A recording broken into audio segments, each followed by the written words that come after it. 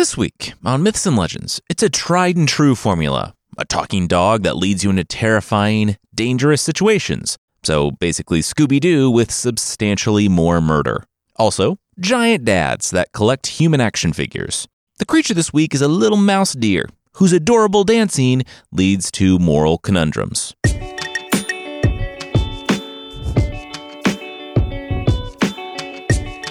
This is Myths and Legends, episode 357, Dog Days.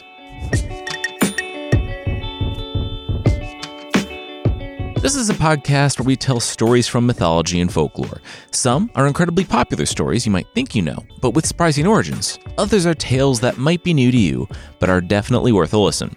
We're back in Icelandic folklore, by way of 19th century English writer Lenora Lang, who apparently did all the work translating and writing what would come to be known as Andrew Lang's, her husband's, fairy books, what he's best known for today.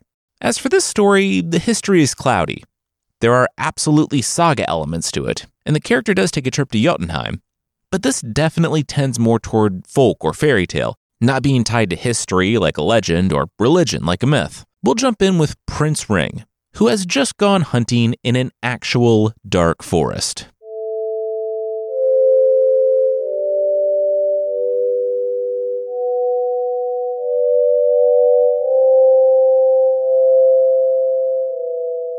This isn't normal on a hunt, right? Prince Ring started to say before he got a mouthful of tree branch. Again. Prince Ring, I know you're less fond of adventures than men of rank usually are in these days, and you're not famous for strength or feats of arms, but no, this is not normal on a hunt, his father's huntsman said. Okay, you don't have to start every sentence with that. I know I'm new at this, Prince Ring said, but it was nice to know that, even by medieval hunt standards, this was a little weird. It was. They were out chasing a hind, a deer, and after they ran their horses so hard that the animals gave out beneath them, the forest became a literal dark forest, getting so black that they couldn't see 5 feet in front of them. Prince Ring, I know you're less fond of adventures than men of rank usually are in these days, and you're not famous for strength or feat of arms, the huntsman said, so we should head back without the hind. There's obviously some magic at play in these woods, and I wouldn't want you to get hurt, because you're so fragile. Follow me. Prince Ring seethed, but silently. Frankly, he was a little scared of the forest, and he knew he was out of his depth. He took a deep breath and turned. All right, let's go, huntsman. Prince Ring stood there. The huntsman and his servants, no one could see anything. They probably thought the prince was with them. Probably the first thing you want to do in this situation is stay calm. Don't panic. Since Prince Ring, remember, was less fond of adventures and was not famous for strength or feats of arms, well, he chose the extremely popular but objectively less effective method of extreme panic. Running around frantically, shrieking wildly, and, in a way, it worked. Soon, the bleak mist began to dissipate. The mid-afternoon sun shined again, and the prince was free of the labyrinthian darkness. He emerged into a clearing, finding a woman sitting next to a barrel. His hand went to his sword, but the woman held up her palms. She was a huntress, and, from the look of Prince Ring, he had just come out of it too. That forest was messed up, right? Prince Ring relaxed. Yeah. What was that? It was on the nose is what it was. Like, really? She shook her head. She didn't know what the point of that was, but she figured this barrel had something to do with it. She waved the prince over. A barrel? Look, nothing here really makes sense, but look inside. The woman pointed inside the barrel to a ring. The only thing resting on the bottom of the rough wood in the center of the barrel was a single ring. That's a nice ring, the prince stepped back. She had been trying to get it for almost an hour, but without any luck. With a smile, the prince's hands found the metallic edge of the barrel's lid, and he gave it a shove. It didn't move. It was stuck to the ground. His boot gave it a sharp kick, but the only result was a shockwave that resounded up to his hips. What in the world? Yeah, I already tried to tip it, the woman said. It's not that deep, the prince said. Laughing, the woman said, sure, it seemed that way, didn't it? He reached for the bottom of the barrel and, when he should have hit it, it was still an inch or two out of reach. He stretched the last few inches and it was still an inch or two away. He got out of the barrel. Felt the edges. Sturdy. Okay. He threw his torso over the edge, hinging on his pelvis, and he strained for the ring, but still it was out of reach. Then he felt it. Not the ring, but hands gripping his ankles. He tried to kick, but it was too late. The woman outside flung his legs into the air, and he tipped into the barrel. He fell into darkness. Eventually, he did hit the bottom, his face scraping on the splinters of the wood, and the ring bruising his forehead. He struggled to his feet and looked up, toward the circle of light that seemed like it was 30, 40 meters above him. I am sorry about this. I wouldn't wish this fate on anyone, but you simply cannot live, the woman said, before the circle of light disappeared to the sounds of hammering.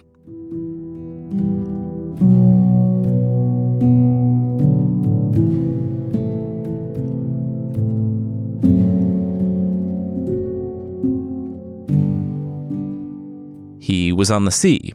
The prince could feel it. He had only been in a boat once or twice to accompany his father and visits to other kings, but it's not a feeling you forget. His room tossed and tumbled at first, before bobbing gave way to the ceaseless sweep of the water.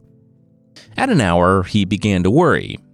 He tried to find the edges of the barrel, but no matter how far he walked, they must be just beyond his reach. He returned to what he thought was the center, but it didn't matter. After a day, he began to despair. He had a water skin on him, and daring only to take a few sips at a time, that ran out after what felt like a week. As he laid down and felt the rolling of the waves, he knew that he would die in this barrel. Then a thud, and the room stopped. The prince rolled, but he didn't have a chance to roll far. With a whoosh, the walls found him.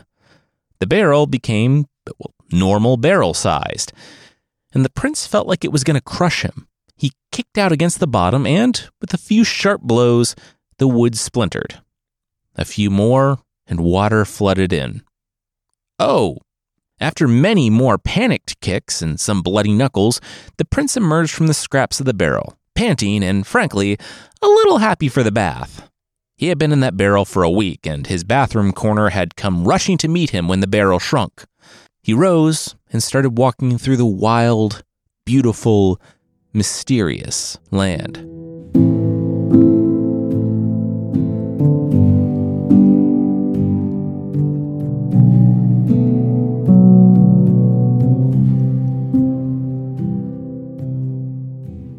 A giant was coming. Prince Ring wasn't in Midgard anymore. Do you fight or run? Do you try to flap out your cloak and scare it into thinking you were bigger than you were? No, that was bears. Play dead. That's it. As Ring ragdolled to the ground, he realized that that was also bears. Still, nothing he could do about it now. And according to the text, this is exactly what Ring did. He dropped to the ground and played dead. The giant, dragging a sledge full of wood, slowed, looked at the human, picked him up, gave him a quick smell, and, with a shrug, tossed him back on the wood. He was going to take the human home. Yeah, I found this human, the giant said when he returned home. The woman glanced outside. Wow, human, exotic. Where was he from? Midgard, probably, not sure where. Probably from one of the 5 or 6 countries we recognize as existing at this time, the giant husband said. Looks like he's dead, though. You and your dolls, the wife chided. Action figures, the husband barked. He would just play with it until it started to rot, and then toss it on the old corpse pile. Not a doll, not a doll, little Prince Ring called out. The giant family turned to see Ring on the wood pile, waving his hands. He was a living human. He was just playing dead, so the giant passed him up. That's bears, the wife said. The husband nodded. Well, it obviously didn't work. Please don't kill me, Ring pleaded. The giant said, why would they kill him? The poor little baby, out there all alone in the world with his little poopy pants. Ring said he didn't. Okay, he looked down. He did actually have poopy pants. Once again, his bathroom corner had rushed to meet him, but that was another thing. Just because he was small didn't mean that he was a baby. But he would actually take a change of clothes if they had one, and a onesie. Fantastic. Ring stayed with the giants who, yes, thinking him a baby, raised him as one of their own. Ring was actually pretty cool with it. His own father had been distant and disappointed, so he relished this second family among the Jotnar, the giants of Giantland, or Jotunheim. He did ask how to get home from time to time, but the Jotnar only said that such big plans didn't concern little babies and that he should settle in for his nap, which he did because he knew what everyone over the age of about 15 knows, that naps actually rule. There was one question he had, one area where he felt like the Jotnar might be holding out on him. He was allowed to go anywhere, but there was a room in the house. In the cellar, there was a door in the darkness. He was allowed into every room except that one. Well, one day, while the mother was out with the girls and the father was tending to the garden, little baby Ring slipped down to the cellar, certain it was going to be a Bluebeard situation, aka a room full of corpses. It wasn't, but it was super spooky. Maybe because he was pretending to be a baby, probably because it was actually legitimately scary, but after he struggled to open the door on not one but two separate occasions, he immediately shut it again when a big dark shape moved in the room. Maybe wanting to be brave, maybe extremely bored, Prince Ring willed himself to stand in the presence of the creature, and a big black dog emerged from the darkness. It was like Irish wolfhound big. And Prince Ring held out a hand for it to smell. Choose me, the dog said. The Prince Ring staggered back. Wait, he can talk? Yes, what was the point of that question when you just heard me talk? Also, more importantly, choose me, the dog said. Okay, but how can you talk? Is that something dogs do in Jotunheim? The dog said that the prince was hung up on the wrong part of this. He needed to choose the dog. Did he understand? Prince Ring said, yeah, but great. Bye-bye. Oh, pop quiz. Who do you choose? The dog asked, as he pushed Ring out of the room with his muzzle. Me. No, you, Ring said. The dog said, okay, B+. Ring still didn't know what that meant, but apparently it did not matter. Ring almost forgot about it, too, as the months passed and his giant family helped him to speed run through the infant, toddler, and childhood years. Eventually, his dad said that he was just about finished chiseling his stone boat, which was actually a thing that would, in fact, float. The dad gestured out on the ocean. The time had come for their little baby to go live among his own people. But he didn't want Ring to leave empty-handed. He could ask for one thing of his giant parents. Make one choice of a thing to choose from their house. Choose wisely. Ring, remembering there was a choice he was supposed to choose. His eyes widened. He chose the dog. The whatever was behind the door in the cellar, the one he was not allowed to go in. The dad furrowed his brow. Ring wanted the corpses? The giant mother whispered in his ear. Oh, that's right, they cleaned those up. The dog. Oh, that'll cause problems, but an oath is an oath. And he would make good on the promise to his tiny son. When the giant emerged from the cellar, with the dog on the leash, he shook his head. That room was not usable anymore. No one told him dogs needed to go outside to go to the bathroom. I told you that, the dog said, constantly. I thought you were just trying to escape, the giant said, handing the leash to Ring. Of course I was trying to escape, but I still had to go outside. The giant led Ring and the dog to the stone boat that he had showed Ring earlier, and after the giant and the dog boarded, Ring followed, surprised that it didn't sink, well, like a stone. The giant rowed in silence, And while Ring wasn't exactly sure when they passed through the separation between the worlds, he knew that he was back in Midgard, our world, by the look of the forest and the sun. The giant told him that, as their son, he would have claim to their island in Jotunheim soon. Ring said he didn't know how to get there. Besides, it was their island. Jotnar live a long time, right? The giant held up 2 fingers and made a sad smile. 2 weeks. In 2 weeks' time, the son of Odin would come for them. Thor would massacre their whole village. Ring said the giant was awful calm. If they somehow knew Thor was coming, they could stop him, fight him. The giant laughed. Trying to change the future was Odin's folly. The future was the future. It's as immutable as the past. They had seen the end, though. After the ice and fire, there would finally be peace. Ring was struck. He didn't say anything as the giant rowed away in his stone boat, but knew, somehow, that the giant was right. He would never see his Jotun dad again.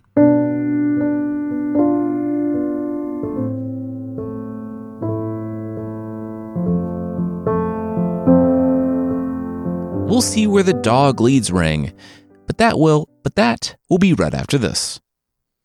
Factor's delicious, ready-to-eat meals make eating better every day easy. And by easy, I mean doable, manageable, take your pick. Factor is all of those things. Wherever tomorrow takes us, we are ready with pre-prepared, chef-crafted, and dietitian-approved meals delivered right to our door. And when you let Factor help out with meals too, you'll have over 35 different options a week to choose from, including keto, calorie smart, vegan and veggie, and a whole lot more. And let's not forget the over 55 nutrition-packed add-ons Factor offers, like their protein shakes and smoothies. There's nothing better than grabbing a strawberry banana smoothie from the fridge on the way out the door, knowing I've got my fruit, my fiber, my protein, all as I'm driving. Oh, it's so good.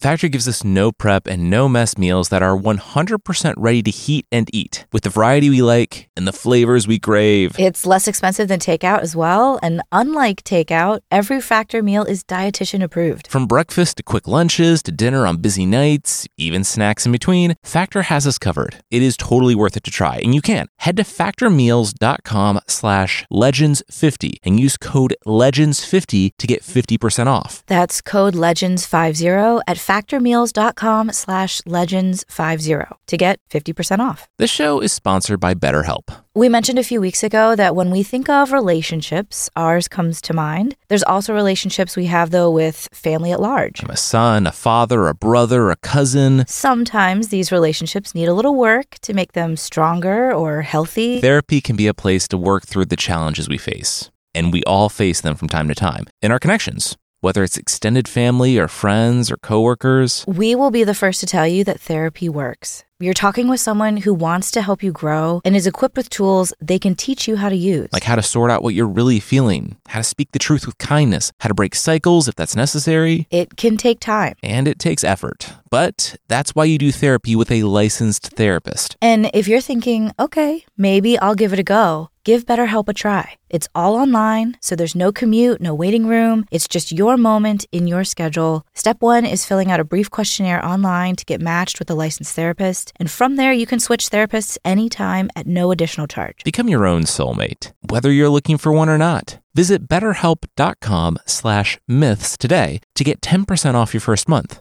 That's BetterHelp, HELP.com/myths.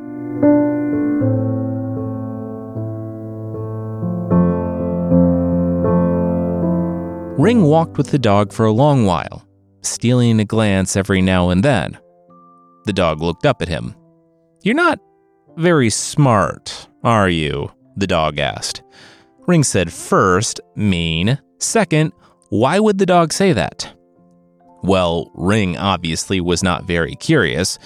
He hadn't even asked the dog's name. "I'll have you know that I'm very curious.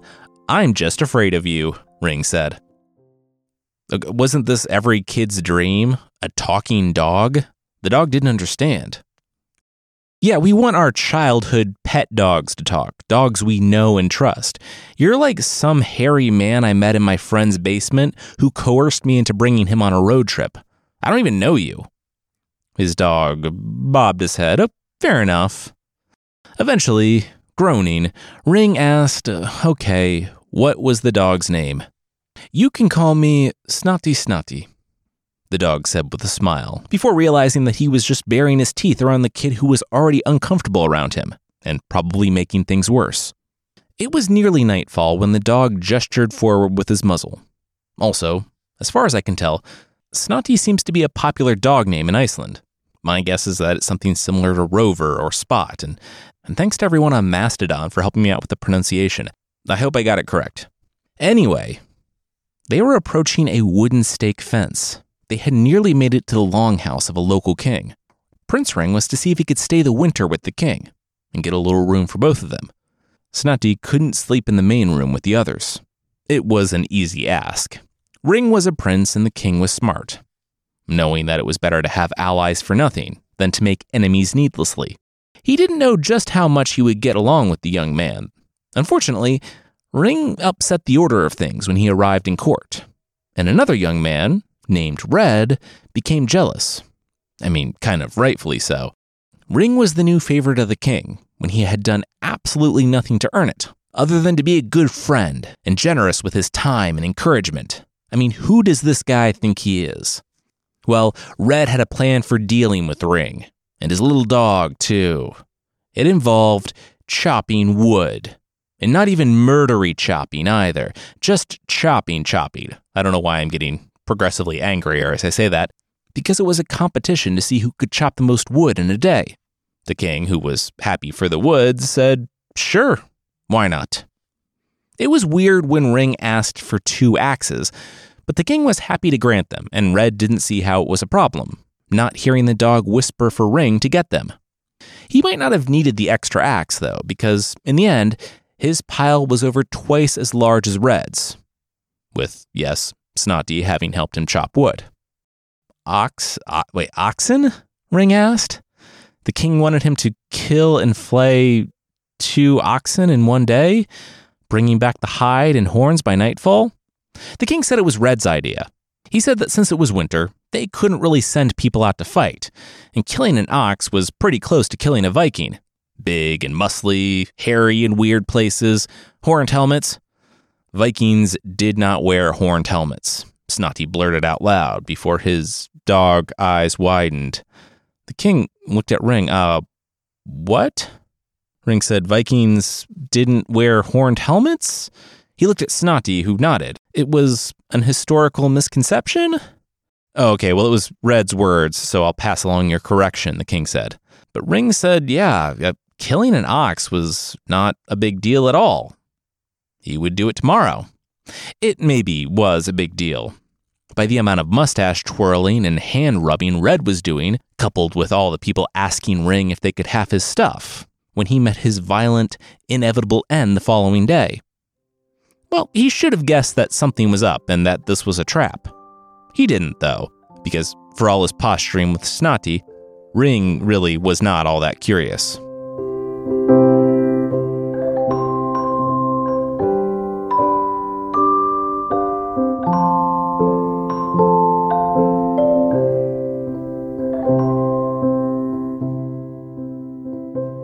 Okay, so those guys were kind of tough. They were straight up bulls, Ring said, limping back to the longhouse that night.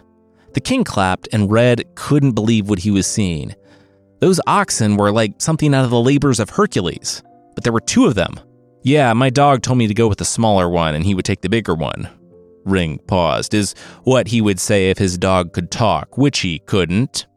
The king said, well, unless he got distracted before the end of the sentence, he saw no reason why Ring shouldn't be a noble in his kingdom and wait. Why did Red look so sad? The king said to Red, who was really playing it up, to try to get the king's attention. Red said that, it was nothing. The king should just keep enjoying himself and not remember the gold cloak, the golden chessboard, and the golden chess piece that he lost last year. Well, now I'm thinking about it, the king cried. Oh man, he loved that chessboard. Red gasped. He had an idea that just came to him at this time and definitely wasn't a contingency plan he had in place. This kid, this Ring, He could, seemingly, do anything.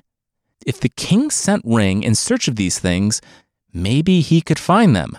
The king said, well, Christmas was coming up, and he would really like to get those back. He looked to Ring. Okay, here's the deal. If Ring was able to bring back the piece, the board, and the cloak by Christmas, then he could marry the princess. Rounds like a right wheel. I, Prince Ring, agree. Scooby-Dooby-Doo. Why did you do that in a Scooby-Doo voice? The king looked at Ring. Ring said that he was just wacky and zany like that. He glared at Snotty and said that he just wished he realized he was going to do that sooner so he could have been ready. The dog shrugged. But yes, Ring said that he accepted.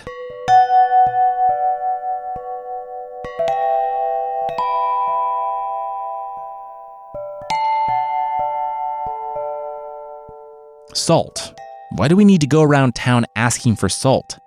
Snotty, the dog, said he wasn't trying to tell Ring how to do his job, but did Ring have any idea how to do this job? Ring shook his head. Okay, then maybe stop asking questions and just get the salt. I would do it, but things get really self-referential when people meet a talking dog. They're all like, hey, are you a talking dog? I can't believe I'm talking to a dog. Everybody look, it's a talking dog. And they completely ignore what I'm asking, Snotty observed. Like our first conversation, Ring beamed, and then his smile faded. Oh, like he was doing it now, wasn't he? Okay, he would go get the salt. This took a couple of days because asking the common people to chip in some of their super valuable salt so the rich king could find the golden items he misplaced was kind of a big ask. But they got the salt, and by the end of the week, set out to look for the items. Salt bag cinched around his back, Snotty, the talking dog, revealed that the items hadn't been merely misplaced. They had been stolen by a witch troll or a troll witch. Oh, see, I thought we were just going to be looking through couch cushions and sorting stuff in attics. This just got a lot more dangerous. After a few hours of walking, Ring craned his neck, looking up at the sheer rock wall that stretched to the sky. And it got a lot more difficult. He had to scale a cliff? Nope, hold on, Snotty said, sinking his claws into solid rock. Ring said, What? Let's go. It's almost Christmas Eve and we don't have time, Snotty growled. It's just, really? You're going to climb up a cliff face while I hold onto your tail? This isn't getting a little bit ridiculous? The dog exhaled. Ring got the talking dog after he stayed with giants in another world after riding in a TARDIS barrel, and this was where he was drawing the line when it came to realism? Fair enough. Ring looped the tail around his wrist, gripped with both hands, and Snotty started to climb. And Ring barely made it. When they crested the top, Ring fainted. Snotty was fine. Granted, it's not like Ring was tied in with a belay at the bottom. He was clinging to a wolf's tail. Still, when compared to the creature literally clawing them up the mountain, Ring does come off as a little bit weak. When Ring came to, they saw the journey ahead of them. A long plain with, at the end, more mountains. They wouldn't be climbing those mountains, though. They would be going underneath them, into the caves.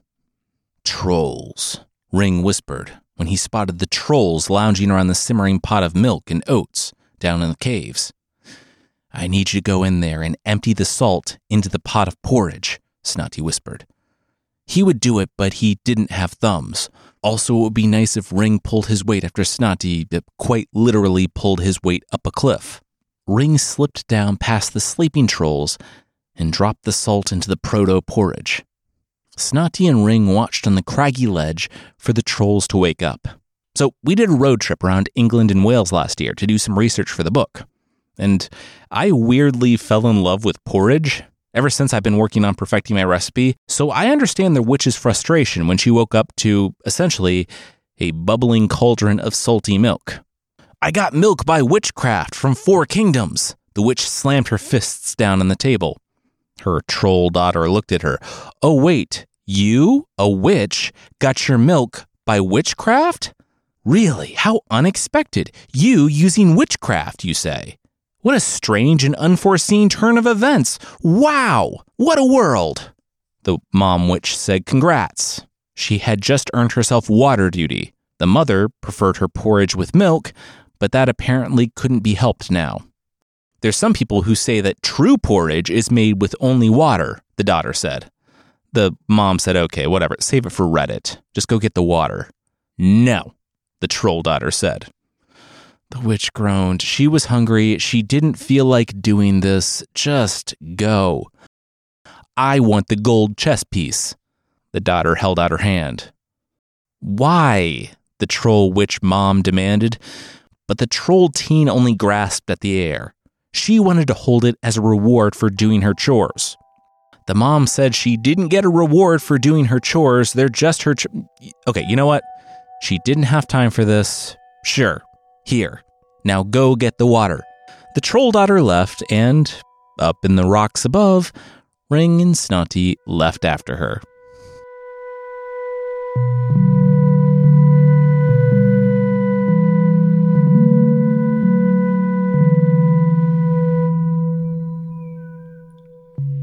We'll see how hard it is to kill a troll teen. Spoiler alert, not very. But that will, once again, be right after this. Without the ones like you, who work tirelessly to keep things running, everything would suddenly stop. Hospitals, factories, schools, and power plants, they all depend on you. No matter the weather, emergency, or time of day, you're the ones who get it done. At Grainger, we're here for you with professional-grade industrial supplies. Count on real-time product availability and fast delivery. Call, click Grainger.com, or just stop by. Grainger, for the ones who get it done.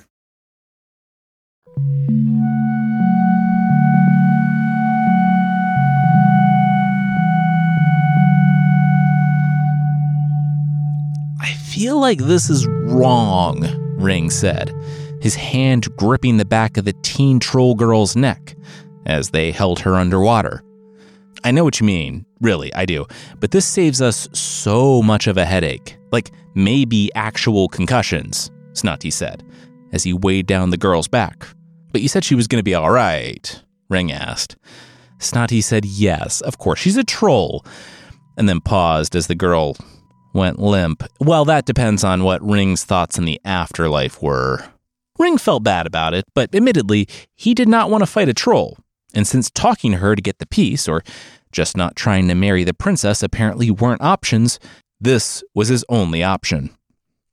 It was also the only option regarding her brother with the golden cloak, and their old troll dad with the golden chessboard. Well, they had everything, they said, as they nudged the old troll dad's body into the river, watching it float away. Should they go? Snotty looked toward the cave. They should really finish the job.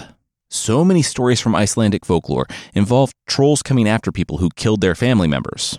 It was truly not worth the hassle, and it would be pretty quick. No iron could cut the mom, so they would just have to pour boiling porridge on her, and then stab her with a red-hot iron. Ring groaned. Yeah, okay, But then, right in front of them, a shimmering specter began to take form. It was the ghost of the old troll. He pointed at Ring and Snotty. They killed him. He would have his vengeance from beyond the grave. He reached out and Snotty bit his arm. Ring leapt up, looping his arm around the ghost's neck and getting him in a chokehold. The ghost struggled, but they had him. Are ghosts weak? Ring asked. I have no idea. This is my first time seeing a ghost, Snotty said, before biting the ghost again. Okay, like what are the rules? What should we do with him? Ring said, before looking to the river. Should we drown him again? Wait, no, the ghost of the old troll said, as the pair dragged him to the river, forced his head under, and yeah, he drowned again. His spirit dissipated and he was gone. Okay, I don't know why that worked, but I'm glad it did, Ring said. And all of this is in the original. I also don't know why it worked, but it's fun to have a ghost attack. None of them really understand the rules, even the ghost, and then have the ghost die again in the exact same way. It's ridiculous and confusing, but the right amount of ridiculous and confusing.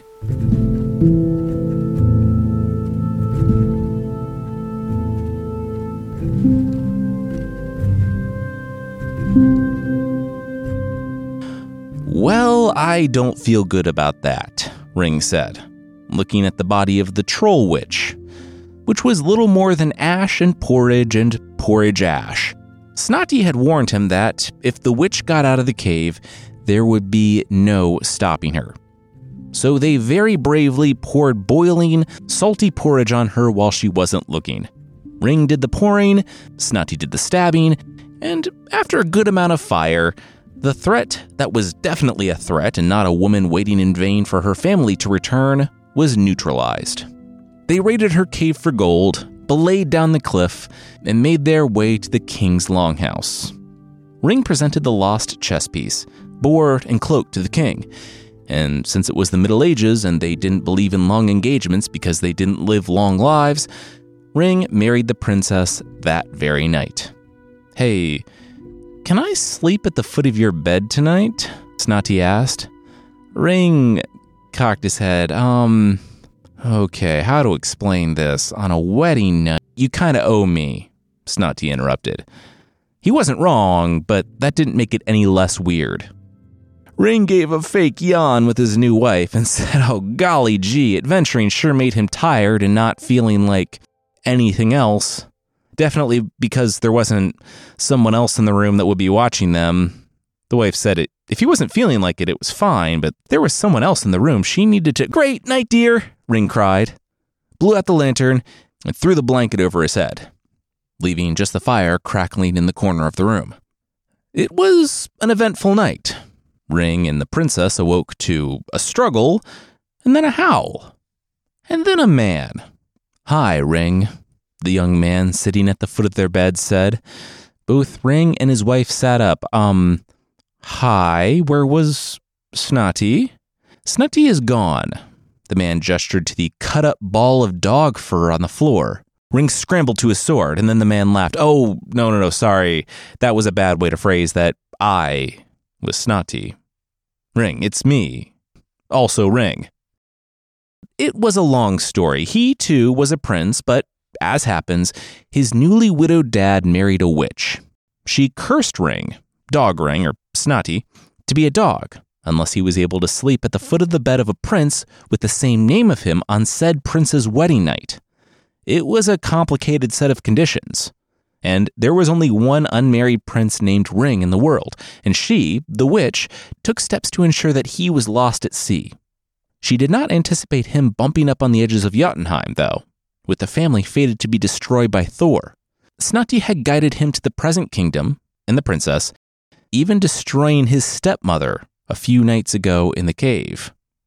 Ring, the protagonist Ring, laughed. Well, now he felt less bad about sneaking up on her in a cave and killing her with boiling porridge.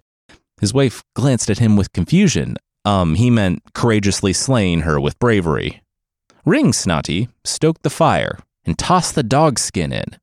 And as the flames flared, Ring, the protagonist Ring, saw the severed hand on his bed. "You're welcome," Ring Snotty said. The next day, Red, remember the annoying bad guy in the court, tried to bring a case against Ring for attacking him and cutting off his hand. His accusation quickly fell apart when he admitted that Ring, or someone in Ring's room, had attacked him while he was trying to murder Ring in his sleep. The king hanged Red, ostensibly for the assassination attempt, but also because Red was a lot. Ring embraced his best friend, and Snotty said he would go. There was a wide world to see, and he was a person again. Ring asked him to stop by Ring's father's kingdom and tell him what happened to his son, who disappeared in the dark forest, and Ring Snotty agreed. He did not make it past Ring's kingdom. He and protagonist Ring's sister, Ingebjorg, fell in love, and he stayed, eventually ruling the kingdom by her side. The friends became family. So, at its end, the moral of the story of Snotty and Ring is, if your dog starts talking to you, telling you to do dangerous things, listen. to a mental health professional. That is not a normal thing that should happen.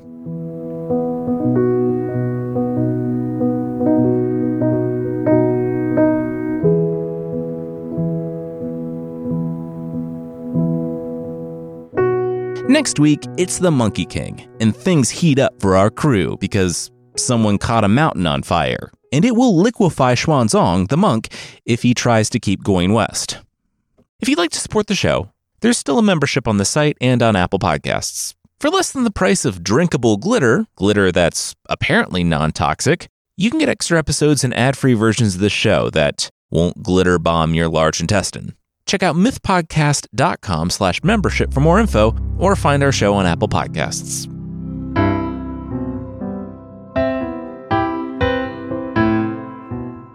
The creature this week is mouse deer from Indonesian folklore. Now, a mouse deer is a real animal, a chevroting. They're little deer-looking creatures about the size and weight of a house cat. They don't have antlers. I posted a picture of them on the site. The mouse deer creature, though, is a stone-cold killer. Unlike many of the creatures of the week, though, it's not an intentional killer, which might make it worse, maybe better. We'll talk about that at the end. One day, the mouse deer was dancing in the forest. It had to be adorable. Just trotting along on its little hooves, bopping to the beat of a drum far away. But it was objectively less adorable when it stepped on Otter's child and killed him. The otter burst into the clearing and demanded to know what happened. And mouse deer said it heard war drums, that's why it was dancing. The woodpecker pecked the war drum because he saw Gecko with a sword. Gecko had his sword because Turtle was in a shell. Turtle was like that because Crab had his trident, which crabs have, I guess. And Crab was armed because River Shrimp was carrying a spear. Why? Well, because Otter was about to eat his children. Naturally, all the animals went to King Solomon, who I guess was on vacation in Indonesia, who declared the mouse deer blameless. The real blame was on Otter, who started everything. Now, there's an interesting ethical question here about who's responsible in this situation. The person who accidentally injured someone, or the one who, committing an actual thwarted crime, set off a Rube Goldberg-esque series of events that led to an actual injury. We're not going to talk about that, though, with the real lesson being just clear out all the otter children from the dance floor, and then just go nuts.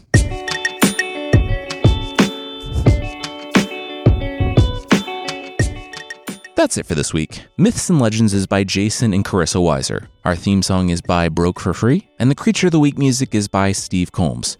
There are links to even more of the music we used in the show notes. Thank you so much for listening, and we will see you next time.